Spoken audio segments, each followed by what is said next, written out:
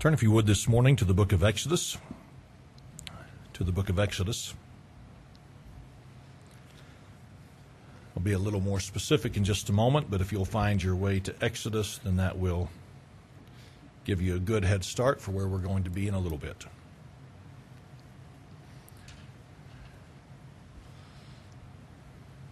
So let's go to the Lord in prayer. Father, we are glad to be in your house today. I trust that would be said of each person who is here.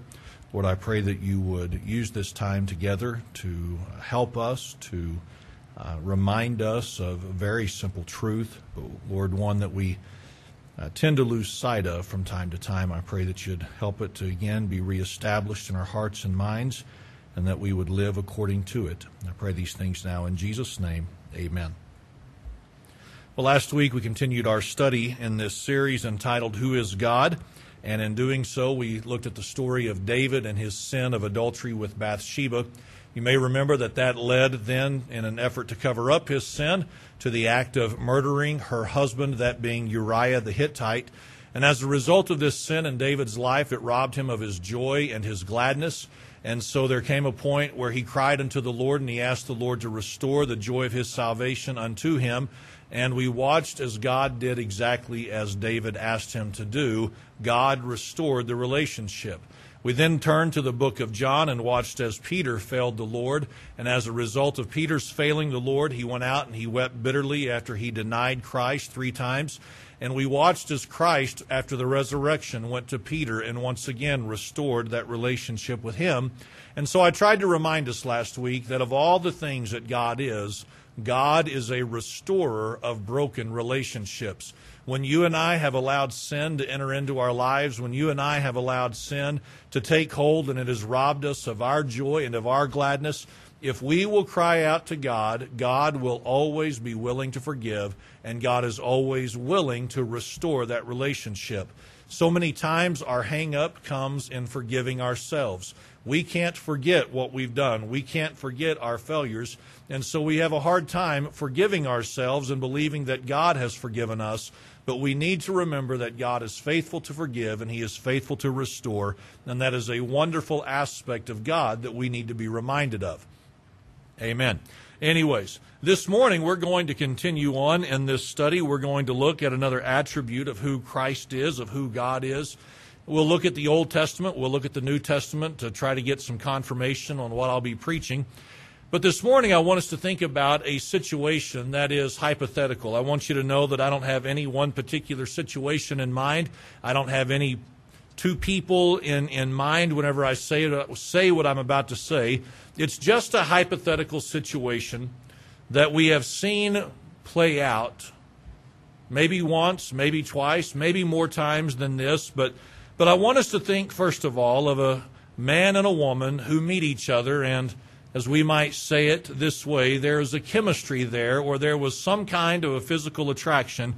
They could not deny they were interested in one another. Now, we've all been there. We've all experienced that at least once in our lives. That's how we got married, if we're married, okay? So you identify with that. You understand that to an extent. And so as this man is interested in this woman and vice versa, they begin to spend more time with each other. And pretty soon it is apparent, it is obvious that they cannot live without each other. They have to spend the rest of their lives together in marriage in order to be happy.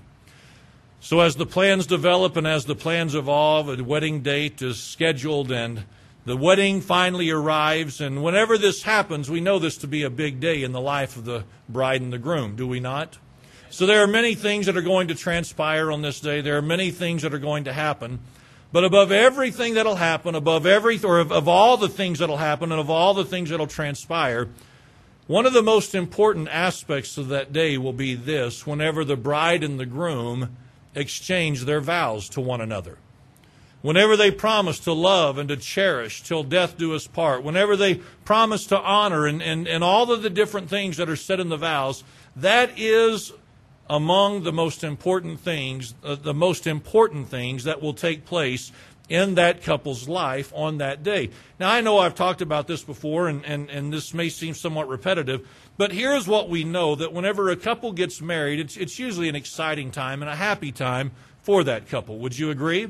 if you can think back to the day you got married, I would hope and I would trust that you were excited that day and you were looking forward to the rest of your life because in your mind it was going to be nothing but bliss. It was going to be nothing but wonder. It would be nothing but excitement. It was going to be happily ever after for you.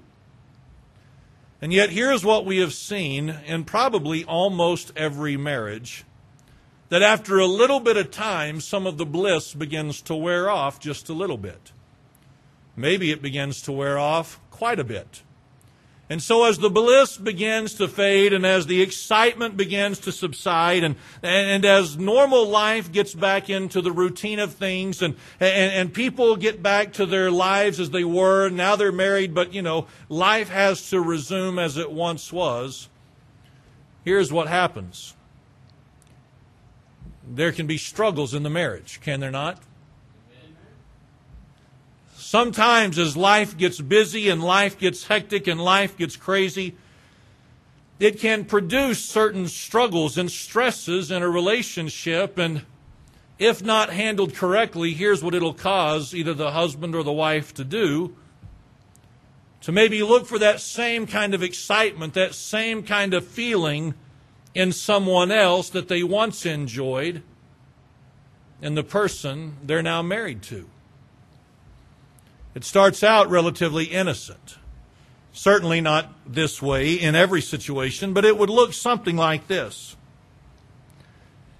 Maybe just lingering a little too long in this other person's presence because they are enjoying the attention that this person is now giving them, that they feel their spouse no longer gives them.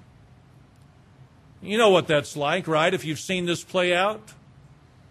Their spouse is no longer laughing at all their jokes. The spouse is no longer telling them how great and wonderful they are. And now there's this other person giving to them what their spouse used to give them. And so there's an attraction now with this person outside of their marriage. And as there's this attraction and these lingering conversations, it might turn into an accidental bumping into each other in the lunchroom or whatever it may be, and just sitting there having a talk and a meal together. But everything's innocent, everything's fine, everything's okay. And then it might result or progress into something like this. The text messages going back and forth, and there's nothing over the top wrong about the text messages in and of themselves, but the question would have to be asked, why are you texting this person? Why does this need to happen? Why does this need to take place? And as one spouse begins to drift from the other, regardless of what the issues may be, I can promise you this, that the non-drifting spouse is not okay with the one who is drifting. You following this? So as the one who is not drifting begins to see the other one drift, let's listen now. As the one who is drifting is doing so, the one who is not is going to struggle with many different thoughts and feelings and emotions. There might be anger, there might be resentment, there might be some bitterness, there might be many different things that are experienced on the part of the one who is not drifting. And you know where all that is rooted in? You know what all of that is based in? You know why the one who is not drifting is struggling with their attitude and their thoughts and their emotions and their feelings? You know why that is? It's because of an inbred, natural thing called jealousy. You understand this? There's a jealousy there. You promised to love me. You promised to honor me. You promised to stay faithful to me. You promised these things. And now you're not doing what you promised, and it's creating all these different emotions and feelings within me based upon a jealousy that I have for our relationship. Now, in a situation like that, I think any honest, rational person would say this: for the one who is struggling with a jealousy for their marriage, there is nothing wrong with such a jealousy. In fact, it would be inappropriate if the one didn't care if their spouse was drifting. You understand this, don't you?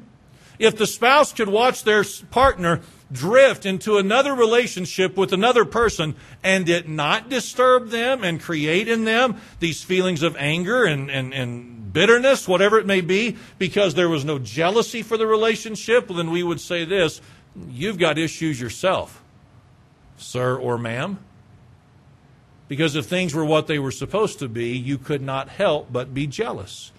Now, this morning, I suspect that there will not be much suspense, much intrigue by way of the message and where it's headed and mystery, but I think we need to be reminded of this part of who God is. So this morning in Exodus chapter 19, it's where we're going to begin.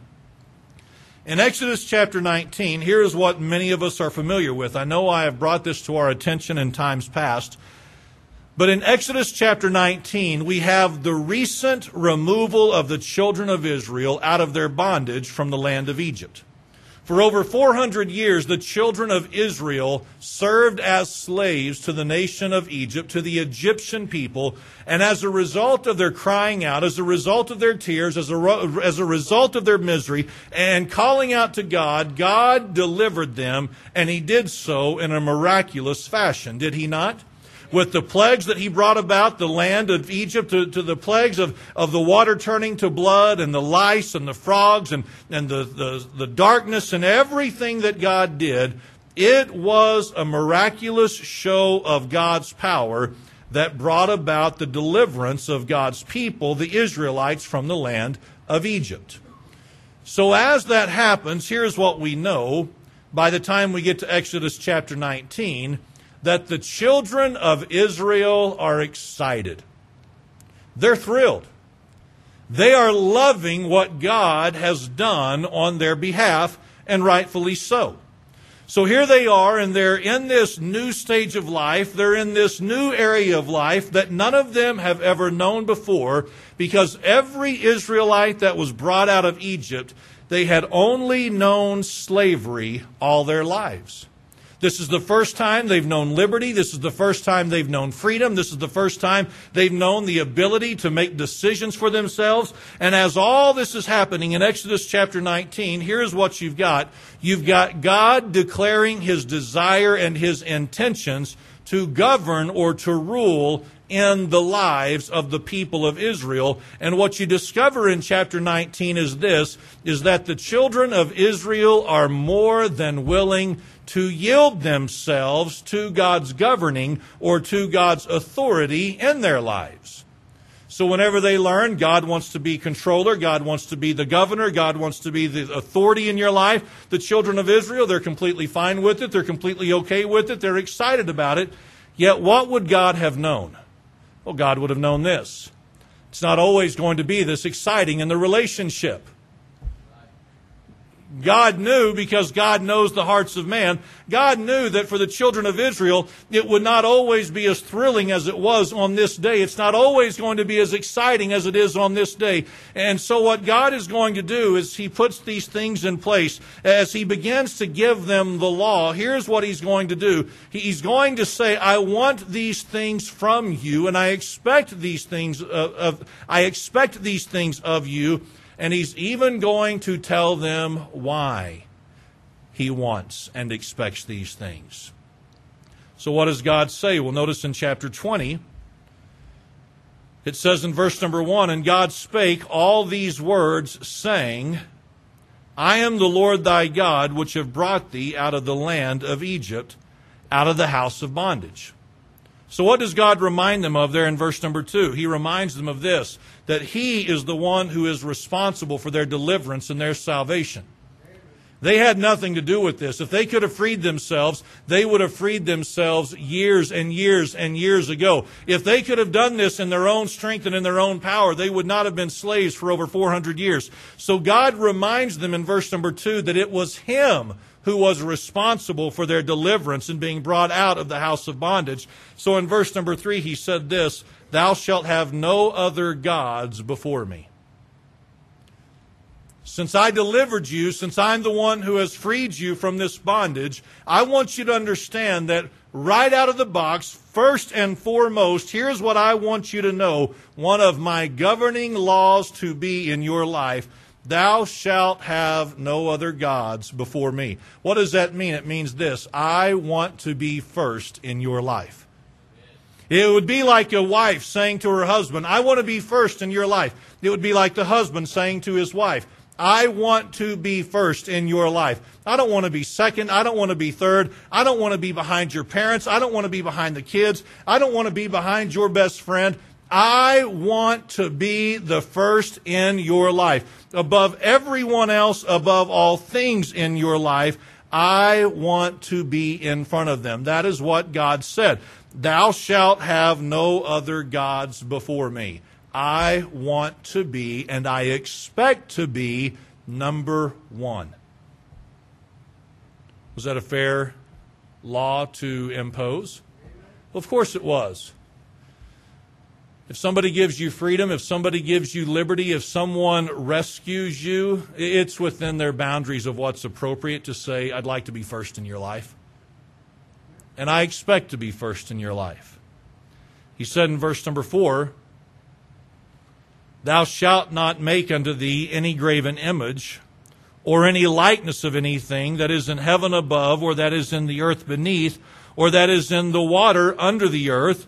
Thou shalt not bow down thyself to them, nor serve them. So he says, I don't want you to make any images. I don't want you to set up any idols. I don't want you to bow down to them. I don't care if it's something of the earth or something of the sea, something of the oceans. I don't want you to make any kind of an image or an idol that you would bow down to. So he said in verse number 3, no other gods before me. There are to be no images. I don't want you bowing down to anything or anyone else.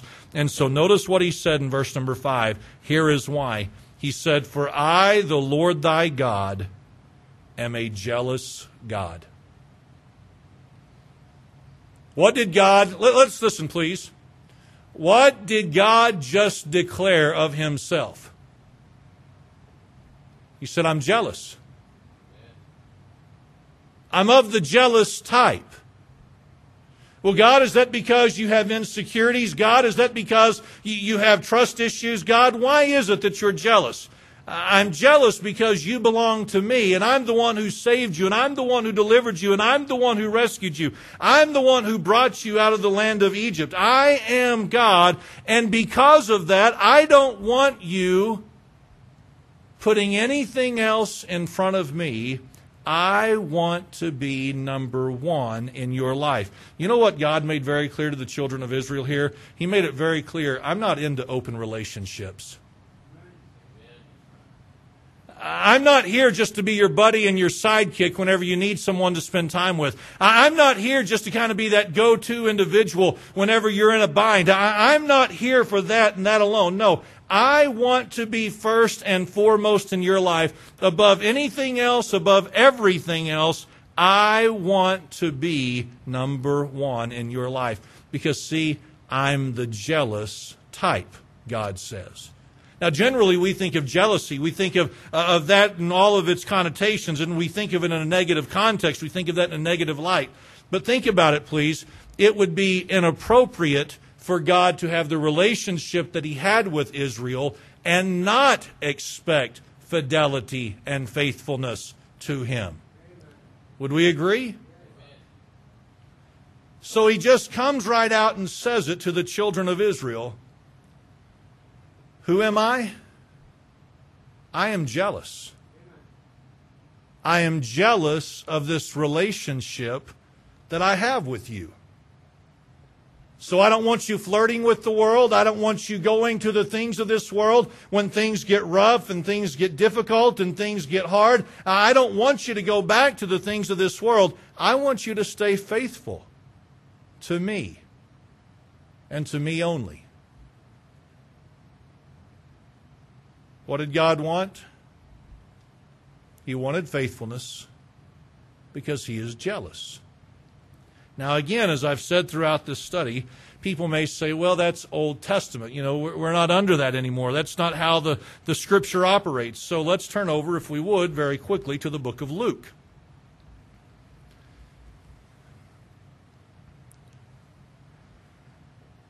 If you turn over to the book of Luke, chapter 14,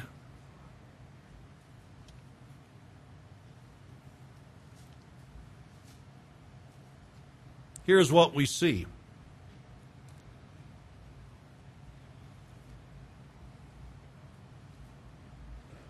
In verse number 25, Christ is speaking, it says, to a great multitude. We don't know exactly what the number would have been. We don't know what all that would have represented by way of size and numbers. But it says in verse number 25, "And there went great multitudes with him, and he turned and said unto them, If any man come to me, and hate not his father and mother and wife and children and brethren and sisters, yea, and his own life also, he cannot be my disciple." If a person comes to me and they don't hate their father, their mother, their wife, their children, their brethren, their sisters, and even their own lives, you know what they can't be? They can't really be my disciple. Now, was Christ suggesting that in order to be a disciple of his, you have to hate people? Well, of course not. That would not be in line with the rest of Scripture. That would not be one that would match well with parallel verses, all right? Because the Scripture teaches of our responsibility to love our neighbor as ourselves, right? Okay.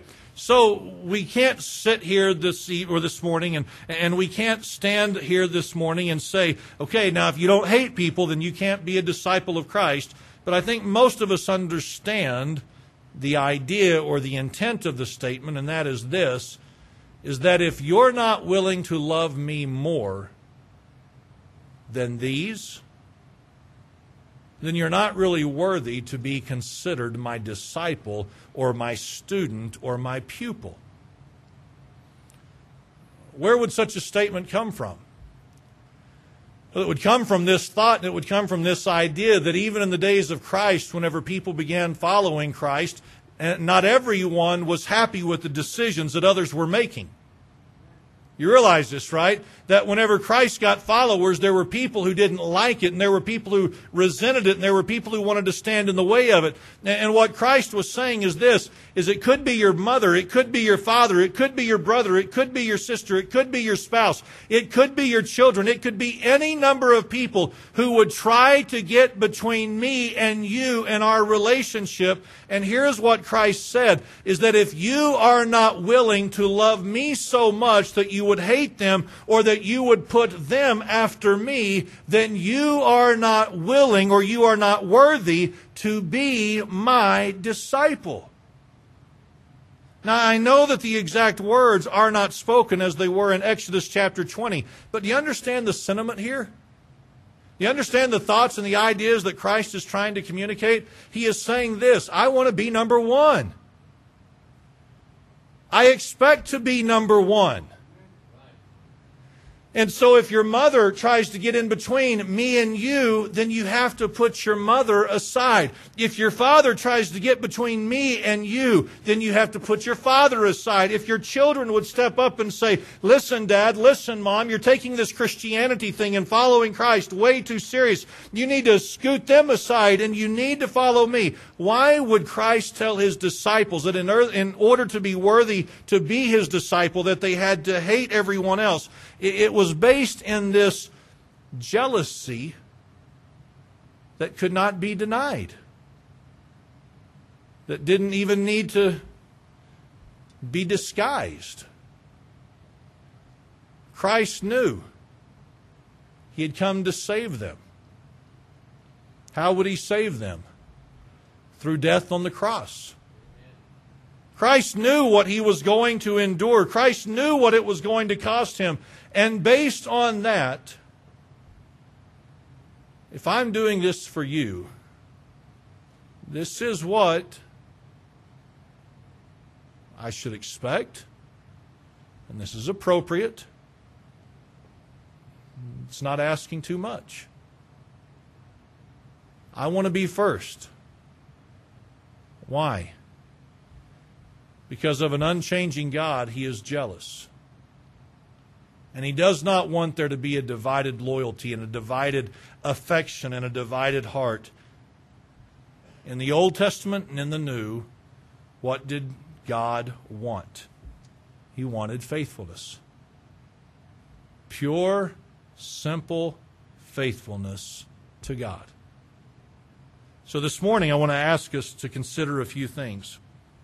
Things that I know I've brought to our attention before, things that are not new to us, but I think it's appropriate that we think about it for just a moment. I want you to think about your spiritual condition right now before God. And I want to ask you this question, and I'm sure most of you understand the terms that I'm about to use. If not, and you have questions, feel free to ask me about it afterwards. But I want to ask you this morning, how many of us would claim to have a testimony of salvation? And by that I mean this: we recognize that there was a point in our life that we realized, I am a sinner and my sin stands between me and God, and I am what the Scripture would refer to as lost. I am unsaved. I am unclean before God. And we realize that as a result of being unsaved, we needed salvation. We needed deliverance from our sin. So we called upon Christ to save us. And this morning we can say, I am saved. I wonder how many of us this morning would say, I know that I'm saved. Now again, I don't want a response, but just ask yourself, do you have a testimony of salvation? Now, if you do, think about this. Your salvation is the result and the product of what God did in your life through Christ. You realize this, don't you? That if you have a true testimony of salvation, your salvation has nothing to do with anything you did. My salvation has nothing to do with anything I have done. The only way that I got saved is because God was willing to save me through the work of Jesus Christ when I realized I was a sinner and I called upon Christ to save me. That's how I got saved. That's how you got saved. If one day you decided, okay, I'm going to be a Christian and I'm going to start working really hard and I'm going to be a good person, just know you'll never work yourself into salvation and into heaven, because we're just not capable of doing that. All right. Now, as a result of our salvation being all the work of God through Christ in our lives, we now have this relationship with Him that, quite honestly, for lack of better words, He's in control of the relationship. At least that's how it's supposed to be. We don't have to get excited about this, but as a result of our salvation, He saved us. He brought us into this relationship. He delivered us from our sin, from the penalty of sin. We don't have to worry about hell anymore. That's nothing that we have to concern ourselves with. And so as a result of being brought into this relationship with God, He is now the one who is supposed to be in charge of our relationship. So what does He want?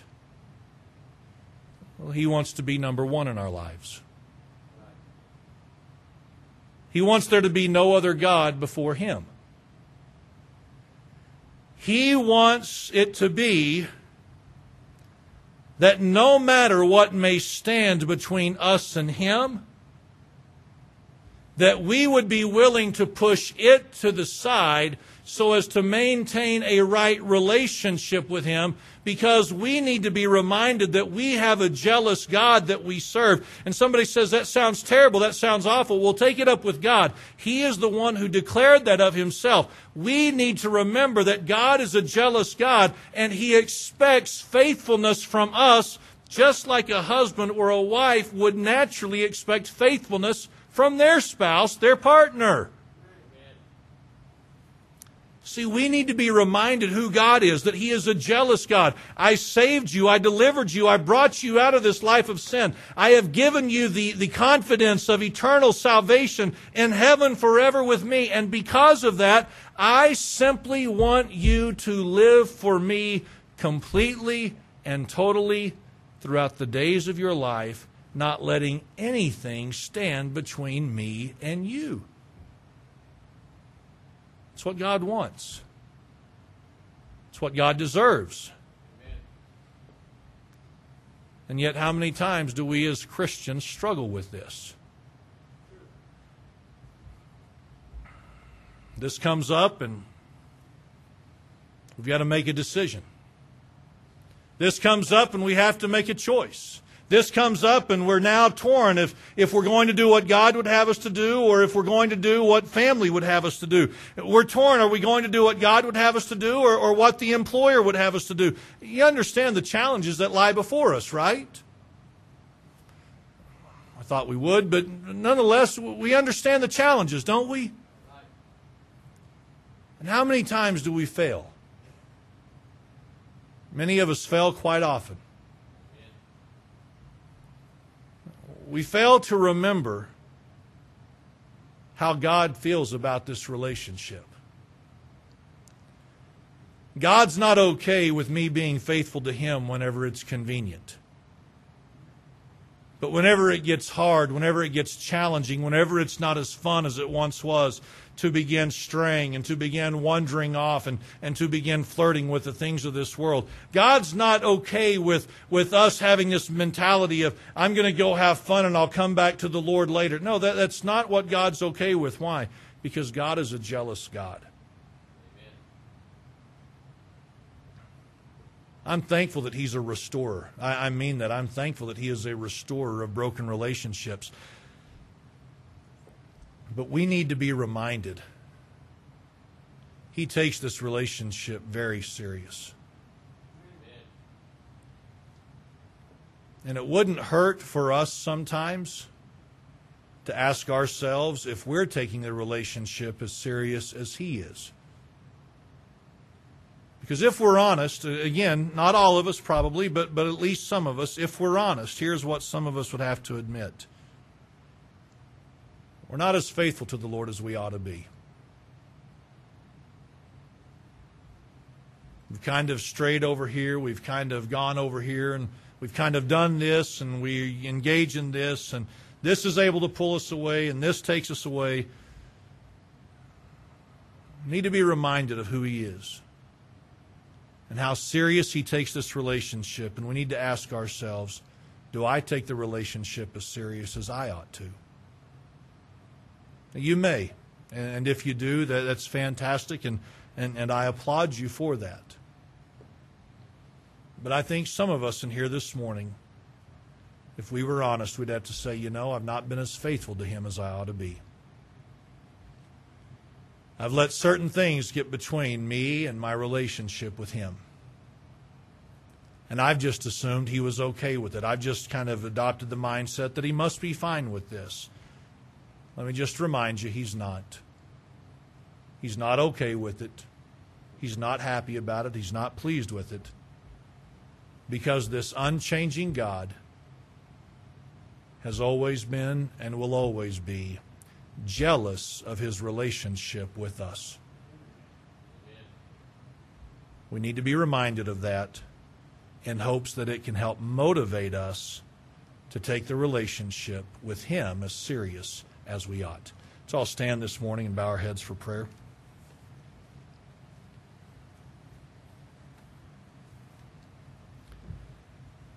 Father, as I come to you this morning, I don't know the hearts of any person in here.